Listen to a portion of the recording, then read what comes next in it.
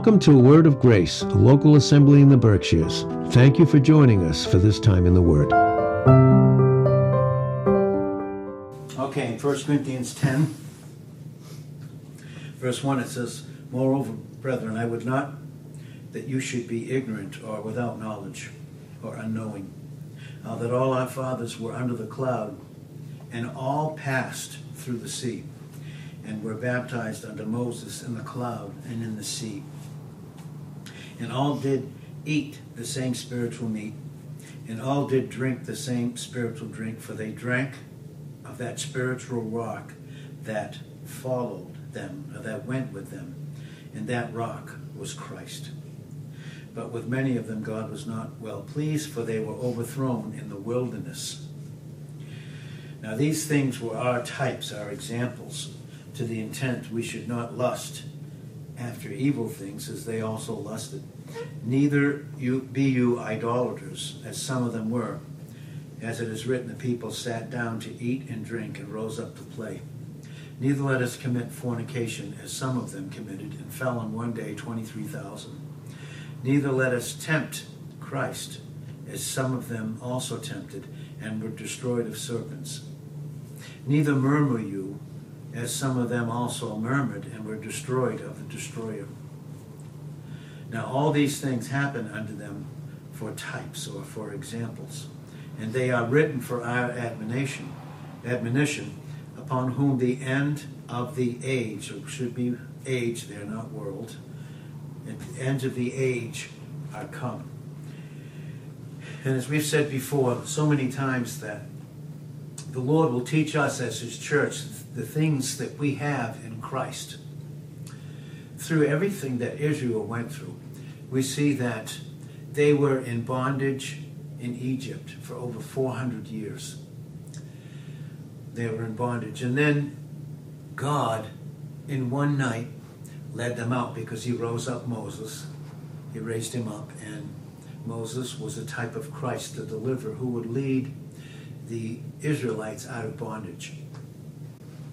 And so He led them out, just like Christ has led us out. And in the meantime, here we are in this world system, and the world system is in type the wilderness. So when we read Exodus and the book of Numbers too, the book of Numbers is progress and conflict in and through the wilderness. Yes, there's conflict. Yes, there's murmuring. There was murmuring from the people.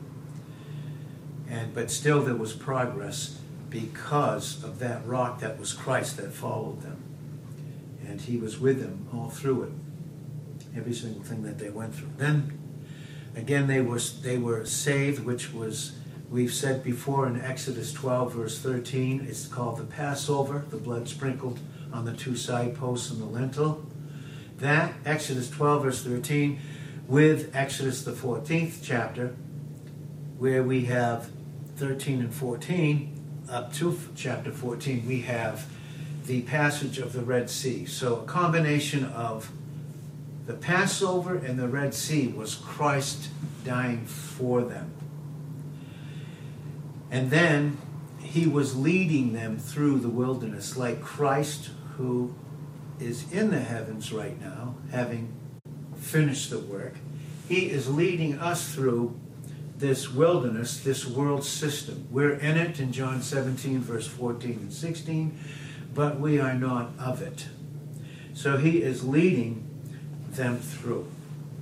And so what happened then was, as he was leading them through, we see in Numbers, the 16th chapter, we see that they were murmuring, just like they were in Exodus, the 17th chapter. After He already delivered them from bondage, saved them, delivered them up, after 400 years of being in bondage, in slavery. And that's a picture of how Christ has redeemed us, bought us back through Christ, and He leads us through this world's system, this worldly wilderness. That in the midst of leading them, after doing all of that, and what a miracle. What a miracle. The Red Sea, the Passover, and then the Red Sea opening up right through. He leads them right through to the Red Sea.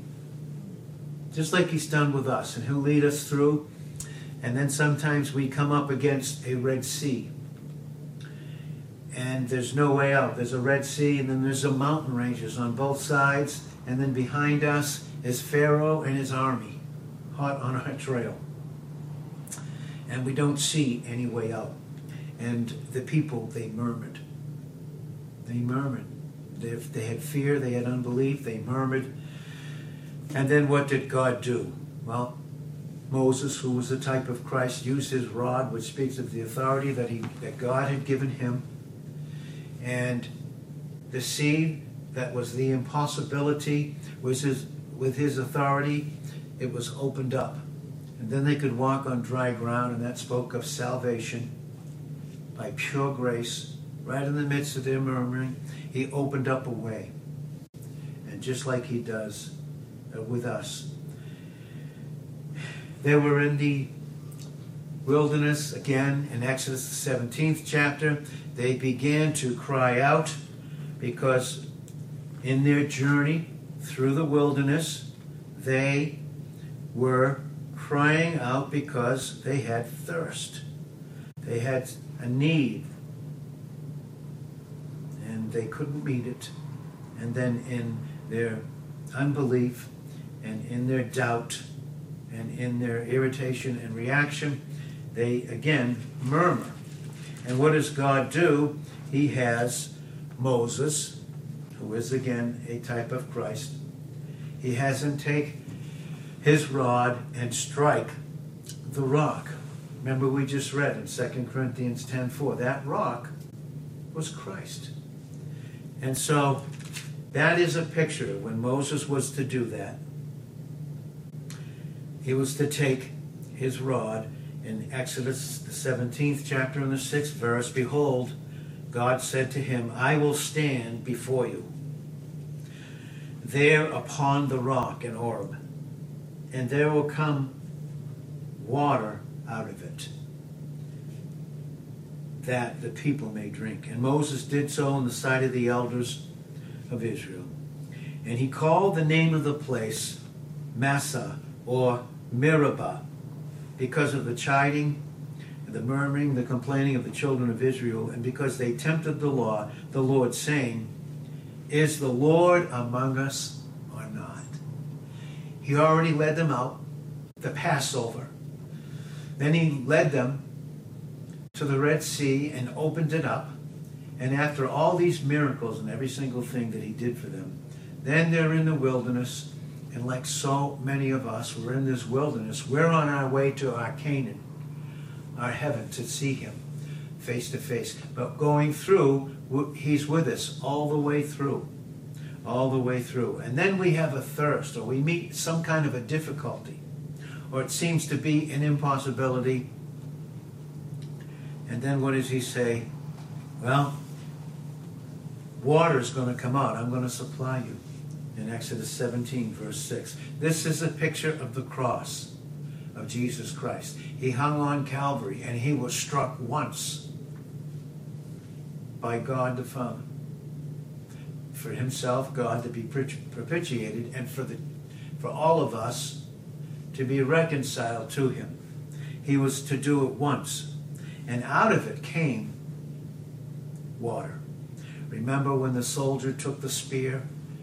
They found that Jesus was already crucified, and they didn't break his legs because the sacrifice in type, the lamb or the sacrifice, none of the bones were to be broken. They didn't break his legs because he was dead already, but one of the soldiers took a spear and pierced his side. And out of it, it says, came blood and water. The blood speaks of again, Christ dying for us. He redeemed us. He bought us back. 1 Corinthians 6, 19 and 20. We're not our own. He bought us with a price. And so then there came out water. And how many times we need the cleansing of water to be restored to fellowship is brought out in John 13. Jesus brought it out in John 13 in those verses 1 through 15. and how he washes us with the water of the word in Ephesians 5, verse 26. And so this is what he was showing very, very clearly through these types in the Old Testament. And so the water comes out because they were complaining. They said, "Is the Lord among us or not?" Sometimes we get in circumstances and situations.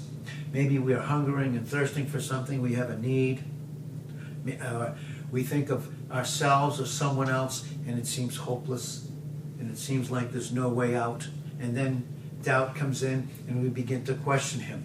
Is the Lord among us or not? You mean the one that was your Passover? The one who through Christ and his sacrifice, his shed blood, his spiritual death on the cross, in type in Exodus 12, verse 13, and in the Red Sea. After all of that, is he still among you? Is he still going to see you through?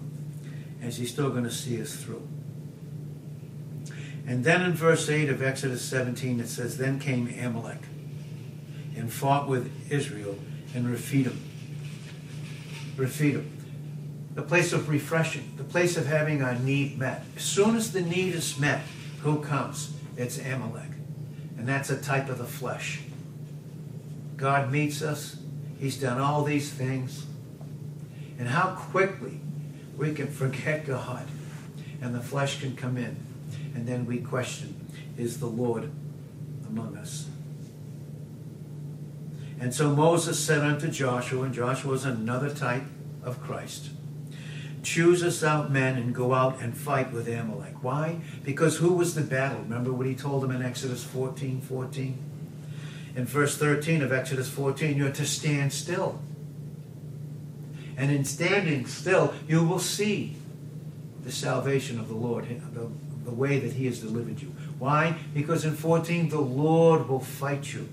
And so Joshua, a type of Christ, he will go out and fight with Amalek. Should we get in a battle with our flesh? No. We're to turn away from it. In Hebrews 12:2, we're to look away from all that would distract unto Jesus. And so, what is he teaching? What is he, at this church age, and we are, and this is why the Bible makes it very clear and speaks of dispensational truth as much as someone and so many others go against that today, and that's the huge bent today, is not to differentiate between God's earthly people, Israel, and us as his heavenly people. Their Messiah, yes, their Savior, their Messiah, just as much as a Savior for us, but they're his earthly people, we're his heavenly people, his church, his bride, his body. We're not to get into a battle with it, because the battle is the Lord's. We're not to get into it. We're to turn away from it. Why? Because it's already been defeated. And so he fought with Amalek. Go out tomorrow and fight, and I will stand on the top of the hill with the rod of God in my hand. So Joshua did as Moses said unto him, and fought with Amalek. And Moses and Aaron and Hur went up to the top of the hill. And it came to pass when Moses held up his hand that Israel prevailed. What is that a picture of? We just hold up our hand ready to receive. We need to just receive. Why? Because Christ has done it. He's finished the work. So we hold up our hand. And when we do, in a place of grace to receive, we prevail, just like Israel would. And when he let down his hand, when we let down the hand that receives from God, Amalek prevails. Every time. When we get away from God, when we forget God, our hand goes down. Luke 18:1, men should always pray and not faint. Always. Always trust. Go to him, And to go to him in the right way is to go to him in prayer, trusting with absolute faith and dependence on him. Because the whole thing that he was teaching Israel, and the whole thing that he teaches us in this dispensation that we are in, this dispensation is the church age. It's the age of grace. And what is he teaching us down here in this wilderness experience in the world system? What is he teaching us? Absolute dependence upon him for everything. You know, the natural man in us does not want to depend, especially on God. It's why there's so many isms and so much philosophy and so much false teaching. 3 steps, 4 steps, 12 steps. If you have enough faith, God will do this. Trust in the Lord with all your heart. In Proverbs 3:5. And then you will not lean unto your Amalek, your own understanding. In all your ways acknowledge him with absolute dependence. And you know what? He'll direct your paths the way he did with Israel. He directed them to go in to the shelter where the blood was applied. And the death angel, death didn't touch them. They couldn't be separated from God. They couldn't be separated from life because they were in the place where God called them. They were in Christ in type. And the death angel passed over because he that dies once, in Romans 6 verse 9, dies no more. And we are dead in Colossians 3 verse 3, and our life is hid. We're sheltered, like Israel in type was. Our life is hid in Christ with God. We're hidden ones. We died, and our life is hid with Christ in God. So, but Moses' hands were heavy. You know, he was their leader, but he couldn't do it all by himself. No, not even him. Not even with everything that God gave him. He couldn't do it himself. And what did they do? They were smart. They took a stone. And of course in type, in Psalm 118 verse 22, and in Isaiah 28 verse 16, Jesus Christ is the stone. Do you remember what he said to Peter? He said, Peter,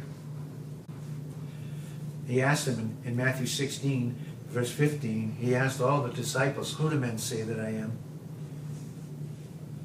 And then of course Peter, he could pipe up in 2 ways, the right way and the wrong way, just like us at times. He can have that foot and mouth disease, or he can confess Christ.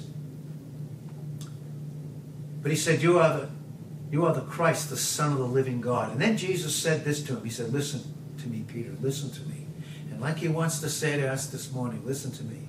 If you know anything about God, if you know anything about Christ and the Holy Spirit, the Word of God, flesh and blood has not revealed it unto you, but my Father in heaven. And he revealed himself through Christ. He said this, and he said that and upon this foundation, notice what he said? I will build my church. Listen, no man, no prophet, no apostle, no pastor ever built anything for God. No Christian ever did it. Christ did it. That's right, he did it. In Psalm 127, verse 1, except the Lord build the house, they that labor in vain.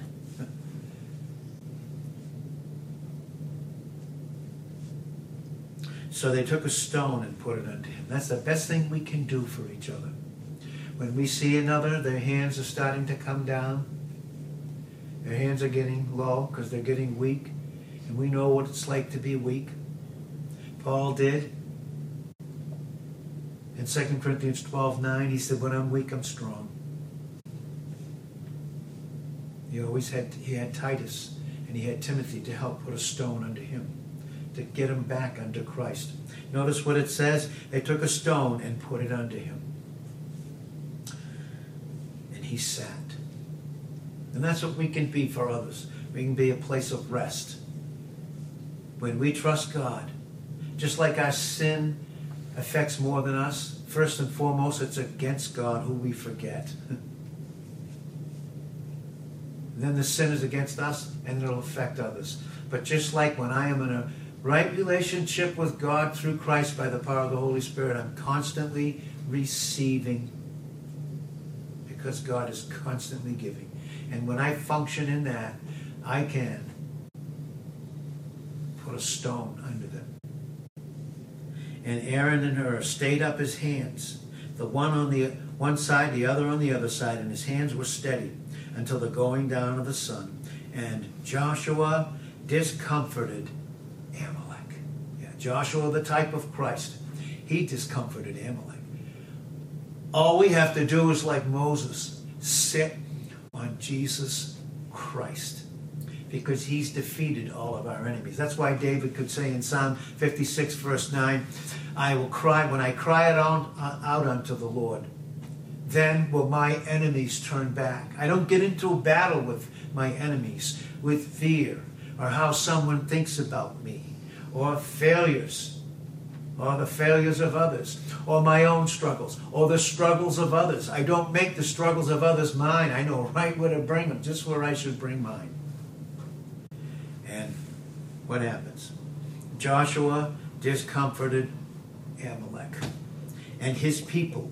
And look at what they did it with the edge of the sword. Yeah. When we get in spiritual battles and in type, when we read the book of Ephesians, the antitype Christ who raised us up and brought us into our promised land, we read the book of Joshua in type. And in Ephesians 6, verse 18, in spiritual warfare, in Ephesians 6, 10 through 18, what do? We take up, in those verses, we take up the sword of the Spirit. What's the sword do? Jesus is the Word of God. We know that in John 1, verse 1. But then in Hebrews 4:12, the Word of God, who is Christ, is living and powerful and sharper than any two-edged sword, piercing even to the dividing asunder and apart from soul and spirit, flesh, from who we are in Christ. He comes in and divides it. He's doing a work in us. He can only do a work in us because he's the only one that accomplished it for us. Yes, and God's for us. He was for the people, even when they murmured. He's for them. And then the Lord said unto Moses, write this for a memorial in the book and rehearse it in the ears of Joshua, because when I go, he's going to be leading you. For I will utterly put out the remembrance of Amalek from under heaven. Oh, yes. Jesus said in John 6:63, it is the Spirit, the Holy Spirit, that quickens, or in other words, gives life. He's the life. The flesh profits nothing. But the words that I speak, the Spirit in their life. And Paul said in Romans 7:18, I know in me that is in my flesh dwells no good thing. God won't have a thing to do with it. Because it's defeated, it's dead, it's over. And then Moses built an altar. And when he built the altar, he called the name of it Jehovah Nissi, or Yahweh Nissi, the Lord my banner. What does that mean? The banner for us is Jesus Christ. He said in John 4, verse 34, my meat is to do the will of him that sent me and to finish the work. The banner is that God was doing it in him, Christ the Father in him, in John 5, verse 17, and in 2 Corinthians 5, verse 21. The banner is Song of Solomon 2, verse 4. He brought me to his banqueting house, where I can just feast on him and rest, because he's done it all. He not only finished it all, but he's prepared a meal for us, a place of intimate fellowship. And his banner over me is love. That's his banner. Isaiah 59:19. Not if, but when the enemy comes in like a flood, the Lord will lift up a standard against him. The standard is Jesus Christ. It's finished. He's our banner. God the Father has placed a banner over us, and that banner is Christ, and it is love. Has finished the work. And so Moses built an altar. For he said in verse 16 of Exodus 17, because the Lord has sworn, because the hand of Amalek is against the Lord, the throne of the Lord, therefore the hand of the throne of the Lord will be against him. Because the Lord has sworn that the Lord will have war with Amalek from generation to generation. And then we see as we close here that God had to show them so much in their wilderness experience. So when we read, again, a great book to read and type and understand what Christ is, for us in this dispensation is the book of Numbers with Exodus and the book of Numbers. There's a lot of truth in it. But even in Exodus 18, verse 11, it says, now I know. We can only know it in absolute dependence. But he said, now I know that the Lord is greater than all gods. And any other thing in our life that's outside of Christ is in competition with Christ. And it's an idol. Now I know. Now I know. And Jesus said in John 8, verse 31, if you continue in my word, then you will be my disciples, my Mathetes. You'll be my disciplined thinkers. And you will know. You'll experience the truth. And in that experience, the truth will set you free. And so he said, now I know that the Lord is greater than all gods, for in the thing wherein they dealt proudly, he was above them. He was above them, still for them. Not for their pride, not for the Amalek in them, but who they were in Christ. And then he said to Moses in Exodus 18:18, you will surely wear away, both you and this people that is with you. For this thing is too heavy for you. To bring us through, listen, it's too heavy for us. It's even too heavy for Moses, his leader. It's too heavy for him. He can't do it. It's too heavy. For this thing is too heavy for you. For you are not able to perform it yourself alone. Oh boy, do you think that we need each other in our wilderness walk, on our way to see Christ, our promises? Remember, it's the promised land that Israel was being led to. And for us, it's 2 Corinthians 1:20, all the promises of God in him are yes and amen, settled. And we're on our way. But we're not able to perform it ourselves. We need one another. We need to be a joint that supplies. In Ephesians 4, verse 16.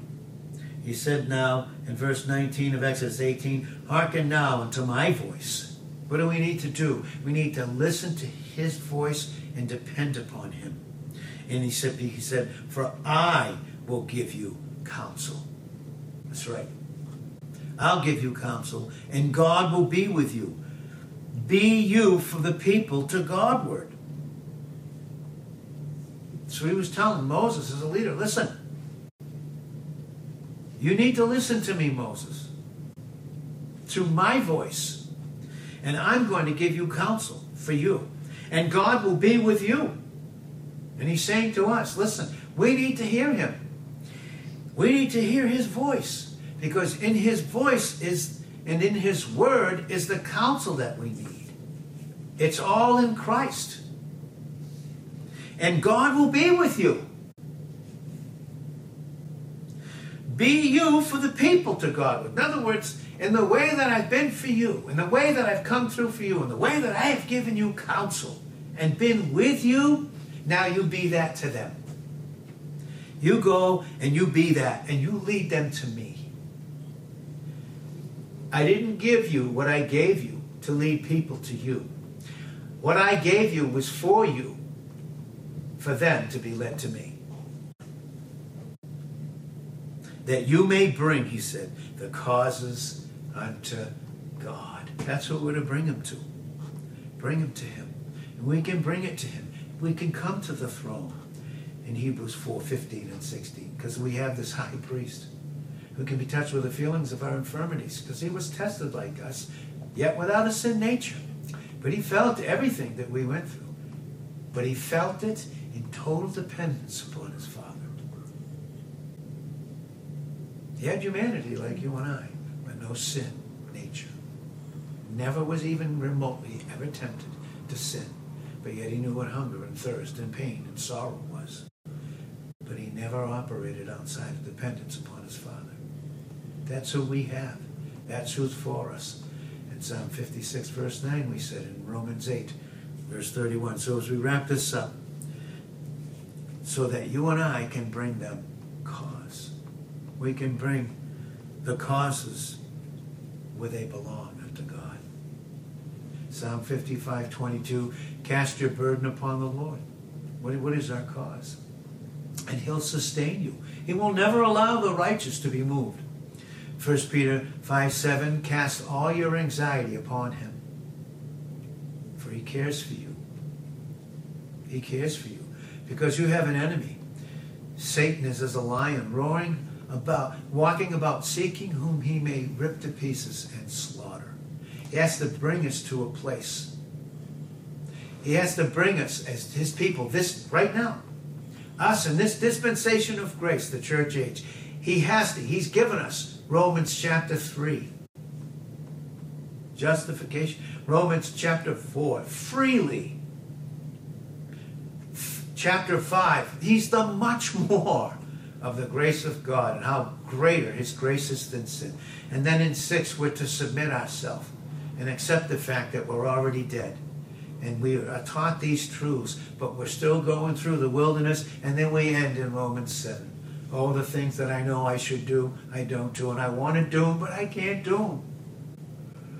And every time that I would do good, evil's present with me. Every time I try to perform in myself, to do the good thing that I know that I should do, evil's present with me.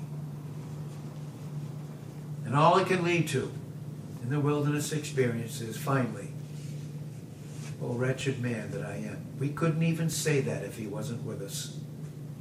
Oh, wretched man that I am. Who's going to help me to perform? No. Who will deliver me? Who will save me? Who will get me out of this trying, this self-help, this self-hope? Who's going to get me out of it? Oh, I thank God through Jesus Christ. And then that opens up no condemnation, Romans 8:1. And it ends with no separation, and we're victorious. And there's so much more. Maybe we'll continue on this because there's so much more. So, Father, we thank you for the truth of your word. We thank you for everything that you've given us and every single thing about our life. Having already done everything for us is to teach us to depend upon you and what you've done. That's what the great lesson is. Keep Amalek away. Keep us away from Amalek. And thank you for Jesus. In Jesus' name, amen. Thank you for listening in. We hope you were blessed and God was glorified. Feel free to go to our website at awordofgrace.org for daily posts and teachings.